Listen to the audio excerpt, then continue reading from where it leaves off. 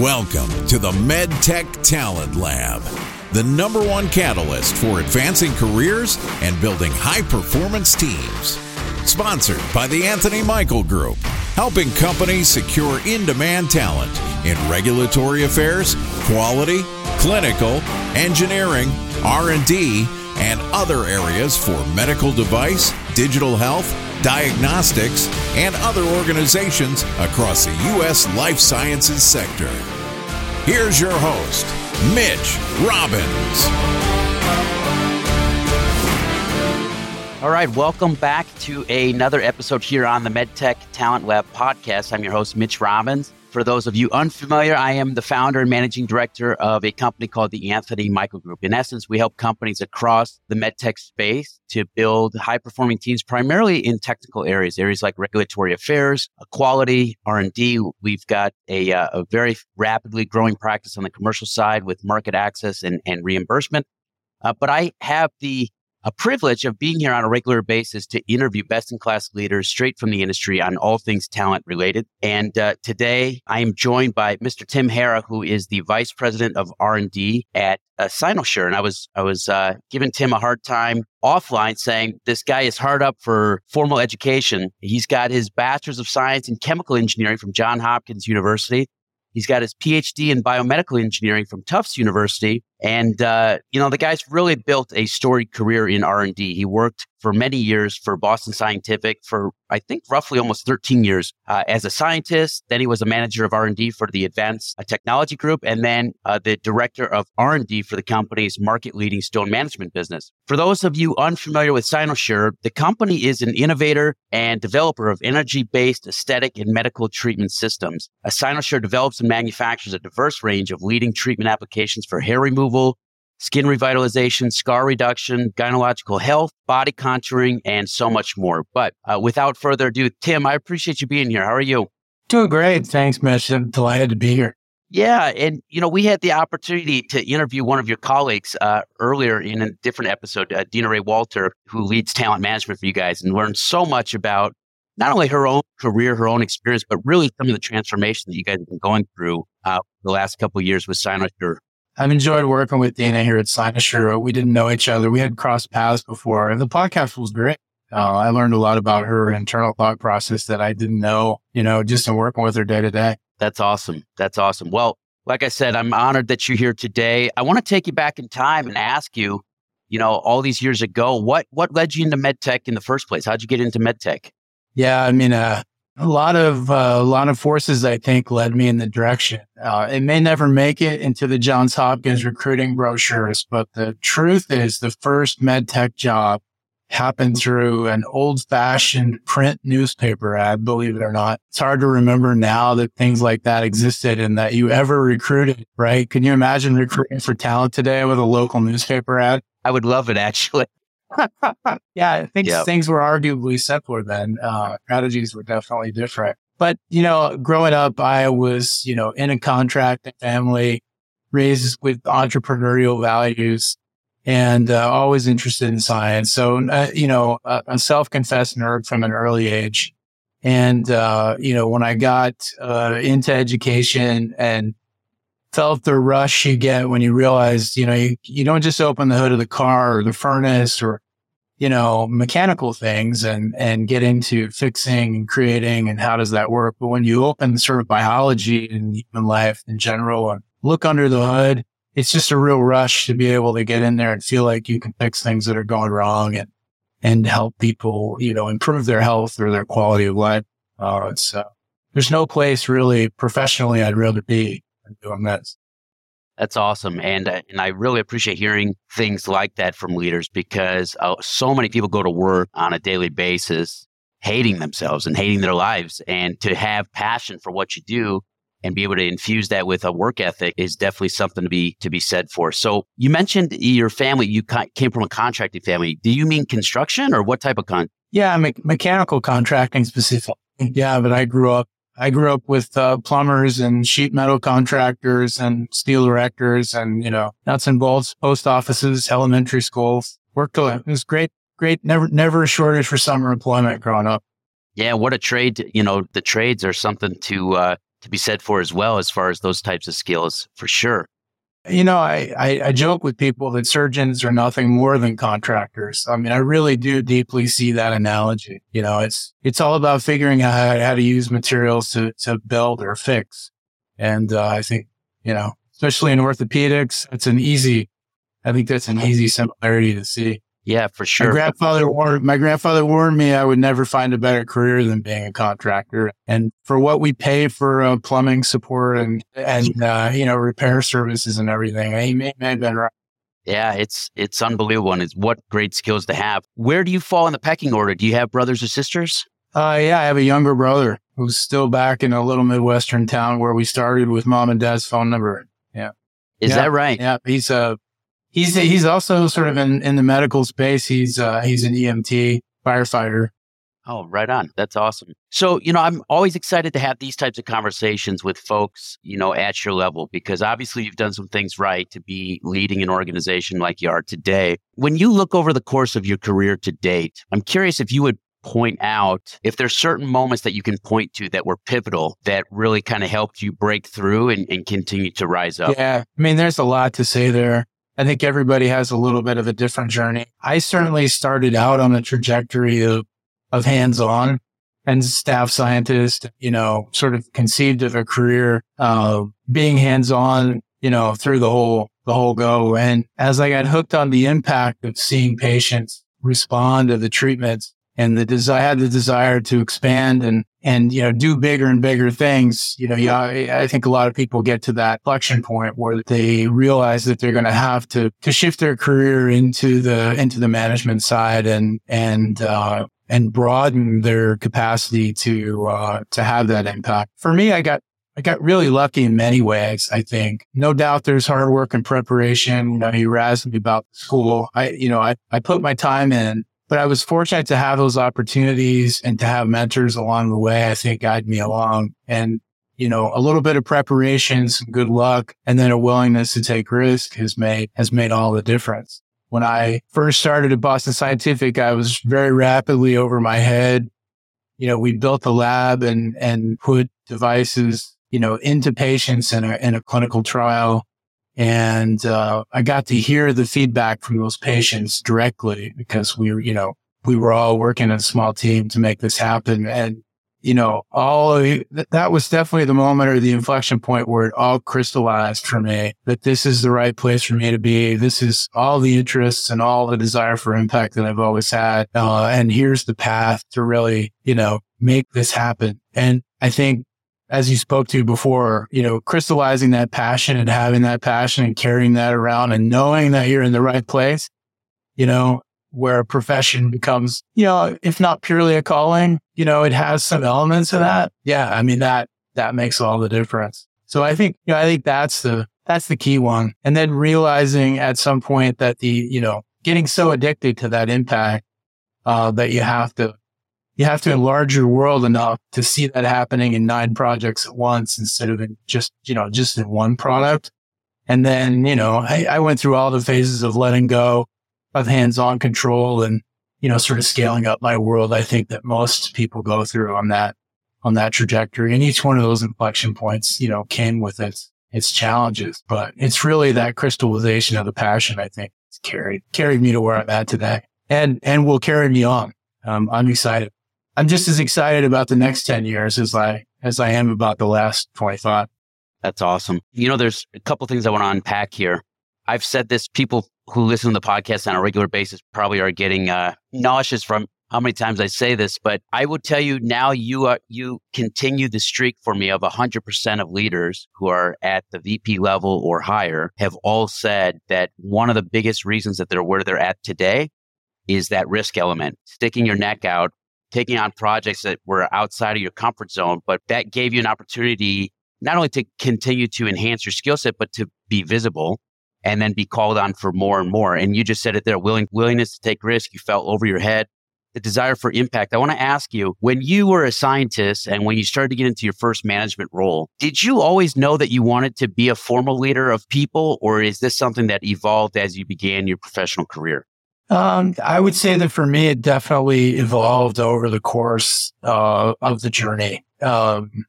I was just so deep in the technical doing of it early on and appreciated, very early on that's not just one person. I mean, the myth of the sole inventor in the garage lab, explodes really early when you're trying to do trial work and germinate, right? But yeah, it was definitely something that I came to. I mean, when I worked for a while and then went back and got a PhD, and in the course of that, I was a TA and taught a couple of classes. And so I did have some experience in that environment, where you're teaching and training and mentoring. And that's really rewarding. I mean, I think that's akin to the impact you feel when you go to the clinic with a device and see the impact on patients. So that naturally sort of, dovetails with my main groove, I think, and has been an easy pivot to make. And, fast forward now, some of the greatest moments of my career have been, seeing the success of people I've hired or grown or mentored, learned from along the way. Because, let's be honest, there's brilliant technicians out there. And I use the term technician in the sense that we're talking about individual contributors, people who are very skilled at their craft, right? But then that doesn't necessarily translate into being a great leader. And yes, there's a learning curve and trials and tribulations along the way.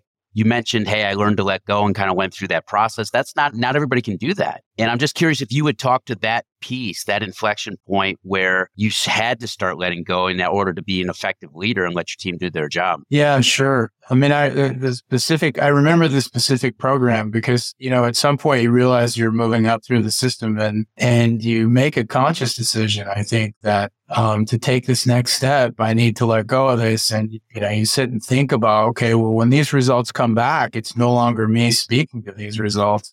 It's all these other people. And, that was a difficult, it was we were doing global market research, trying to understand extreme users, in multiple international markets. It was just obviously a really ambitious and really valuable and critical thing to do that just couldn't be the work of, just one person. So there's sort of a natural element, I think, if you're really pursuing length scale of impact, you just sort of naturally are going to come to that point where that other people have to get involved, and you shift to, trying to even making the shift from first you're one person, then you have a team and you need to lead that team. But then you realize that really to go from there, it's not just leading teams, it's creating teams that lead other teams. And, for me, it was, it wasn't necessarily difficult. I think once I got to that place where emotionally I could let go, intellectually, I could always see that, there's no other way to go big than to take this path. What about when you had to let go from the next level, like you were saying, where now you're managing leaders, right? You're not necessarily managing the direct team, but now you're getting things done through people who are getting things done through people. I mean, I guess there, I want to zoom out to diversity and collaboration a little bit, because, my philosophy, as things mature, my philosophy crystallized into, this is a patient journey first. And then it's a people journey, in terms of building teams to drive toward that people impact. And if you get those two right, then the third P, product, comes along for the ride. And the only way to really do that well is to, be able to understand a patient's perspective, understand how a tool fits into the purchasing patterns of a hospital, what the regulatory path is going to be, what the reimbursement story is. And so, you so rapidly get to the need for collaboration. And from there, I think it's a short step to needing a lot of diversity of thought and a lot of diversity of opinion and knitting that diversity together.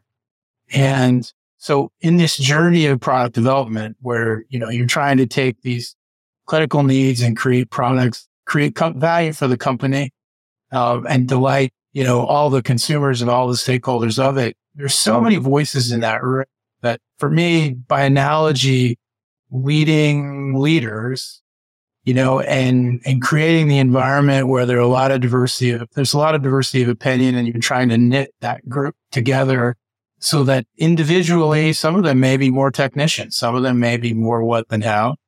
Most of them are probably more how than what. as you float up through the organization.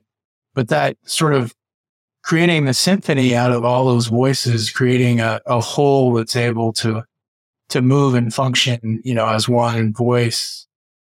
I don't know. I just, in my convoluted brain, all of that sort of flows out of one unified place. And I was fortunate, at Boston Scientific, one of the founders, was very much a strong advocate. John Abley is his name. He was very much a strong advocate of that collaborative culture. And in his retirement, did a lot to promote and expand on those themes. So I was fortunate to come up, I think, in a culture that really valued that. Sort of, they were into diversity and diversity of thought and perspective before diversity was as much on people's minds and tongues as it has been in the last few years. So perhaps that's, I think I don't want to overclub my contribution. I'm a part of a community and a team always, in terms of, you're part of a fabric always. So, probably there's a lot of credit to having been a part of that culture of collaboration and seeing that seed pull all the way through all those disparate elements. It came reasonably easy, I think for me. And as long as you put collaboration first and sort of collective outcomes first, I think a lot of the struggles, can fall away if you're really willing ultimately to take that risk, right? Because that implies you're taking the risk of a big collective accomplishing a goal and having the credit come where the credit should. And so I suppose that falls in the taking risks bucket as well at some point. And with that, the old adage is a leader is only good as the people around him or her. And I'm sure you've had your own ups and downs, trials and tribulations of hiring. Over time, how do you spot top performance? And I'm curious, what do you look for? And over time, throughout your leadership career, have you been able to pick out certain themes as well, as far as, what separates folks from others? Yeah. I mean, that's an age-old question with 1,000 answers. I think it ends up being very situational. One of the things if I recall correctly, you and Dean talked about is, you come into a situation with what you think is the playbook, and then you try and run the playbook, and lo and behold, the so-called perfect playbook doesn't work out. So I think when it comes to building teams, you have to be very, very cautious of the culture that you're in, because ultimately what you're doing is building culture. And so, if there's a way to spot a top performer, it's, I think, especially at the leadership level, you're looking for people who come in not leading with the what, they're leading with the how. And when you dig into leading with the how, they're leading with, what's the culture there? How do I fit in? What culture needs to be built? And I think when you hear those kinds of questions come from the other side, then you're working with people who are going to give more to the collective whole than they're looking to take. And those are the kinds of team players that I think inevitably turn into top performers. So, that how piece is really key. And typically when I talk to people, after the screening, there are certain, especially in the technical space, there are certain non-negotiables background that you have to have. But I think there's a lot of great people out there, and a lot of people come meeting that minimum bar. What I get into is a conversation that's along the lines of, okay, look, I have objectives with this team and you have objectives from a career standpoint, and you're on a journey. We have an hour to talk about this. How do we get to a place where we can put between us a 2-year plan where we're both growing, our mutual objectives in the same direction and in a satisfying way? And I think if you can have a conversation like that with someone, it's another indicator that you're talking to someone who has direction and resolve, but also, thinks about life in that collaborative, collective, benefit kind of frame of mind. You bring up a good point. It's way easier to screen for the technical ability. There's, projects that you can give them. You can put them in real life situations and have them, do something. You can ask them questions about the types of software or the systems or whatever they've been a part of. So much harder to vet the cultural aspect, and that's why we have behavioral based questions. But is there anything that stands out to you as to how you try and really get to the hey, is this person collaborative, or is this person really more so focused on the how versus the what, and how do we substantiate that based on, what I think they've done in the past?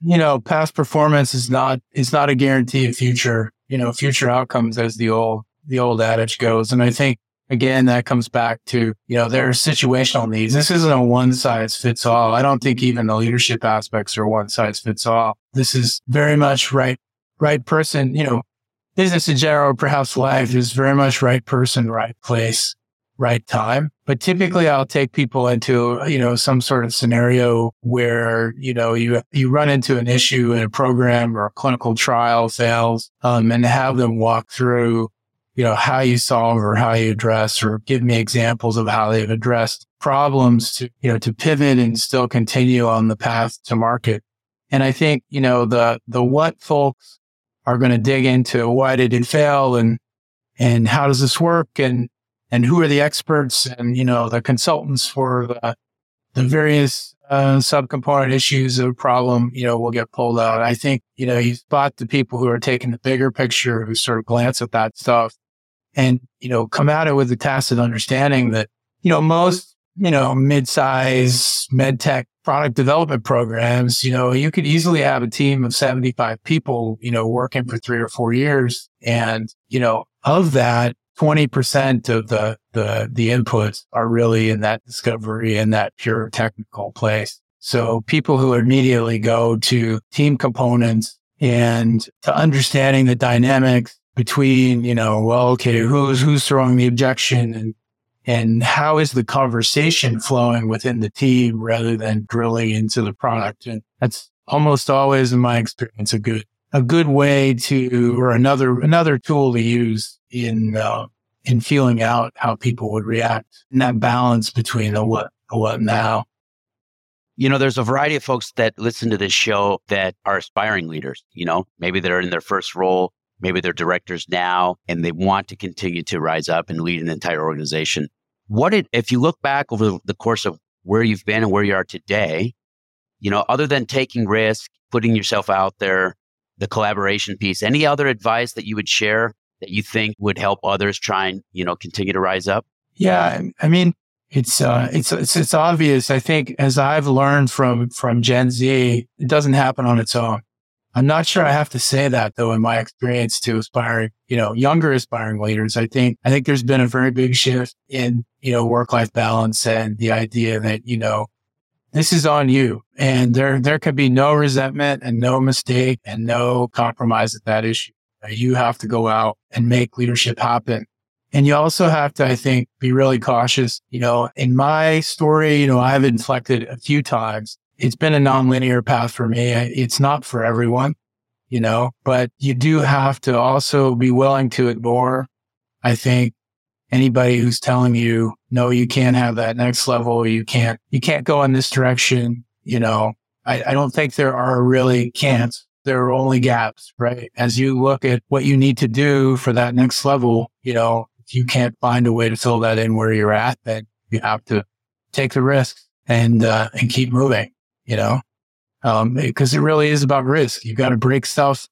You got to be a pain in the ass sometimes, because you're out there really. I think if you're really as in love with R&D and as you need to be to sort of survive the journey, to enjoy the journey end to end, you have to be really married to doing the impossible. And I think that that's just as true in your career and in your growth. There shouldn't be any boundaries. You should reach out for what you want.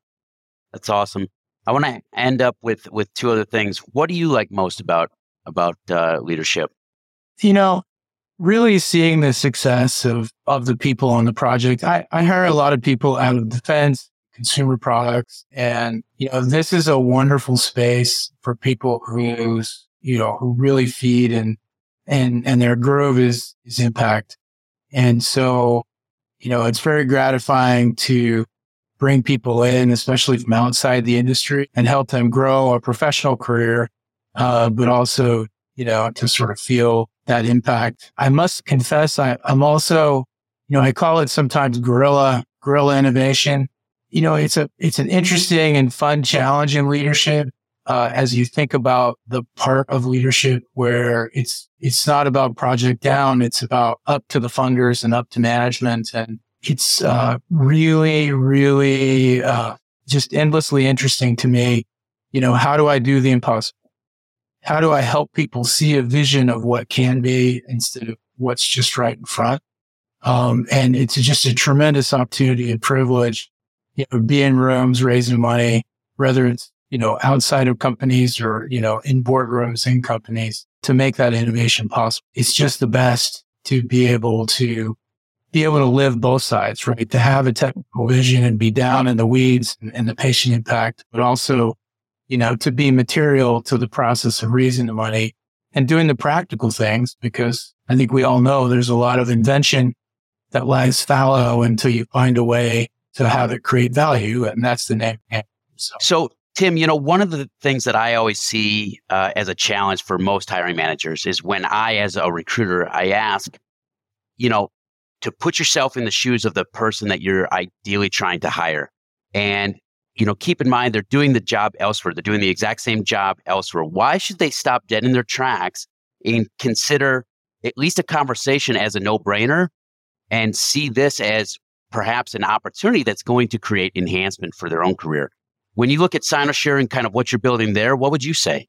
Well, I think there are a lot of reasons to take a look. I think one of the aspects is that, if you're at a strategic, that's a big shop and a long road. Cynosure is a 30-year-old company, but as I said, sort of culturally has more of a startup feel. And that's an opportunity to move fast and to see a wider swath of the business and get a lot of experience quickly.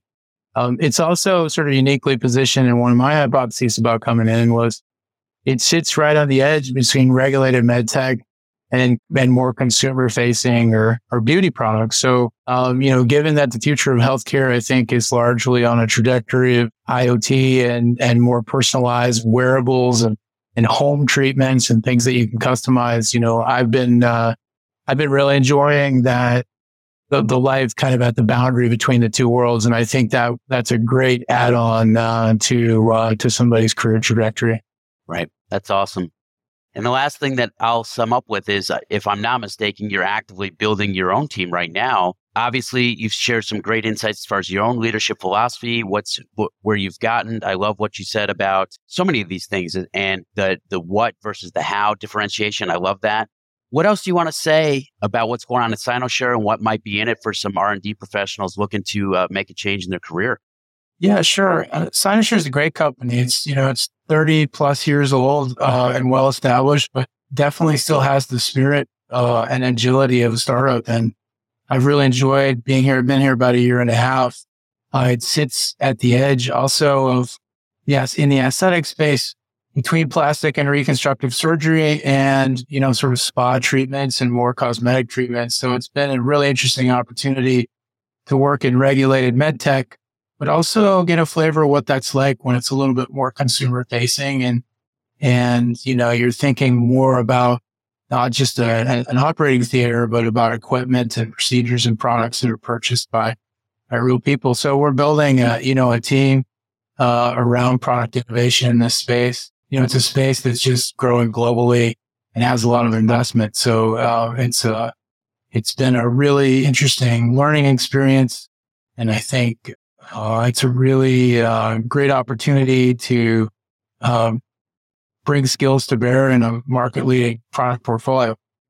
Awesome. Well, what we'll do, Tim, is if it's good with you, we'll put a link to your LinkedIn profile as well as a link to Cynosure in the show notes. Sure. And then encourage folks to reach out to you directly that may have interest either now or in the future. And nonetheless, really appreciate you being here today and sharing the insights that you have. It's been great to host you. Yeah, thank you. It's been a great conversation. Thanks for listening to the MedTech Talent Lab podcast. For more content-rich episodes, log on to theanthonymichaelgroup.com or subscribe to the show on your favorite podcast platform.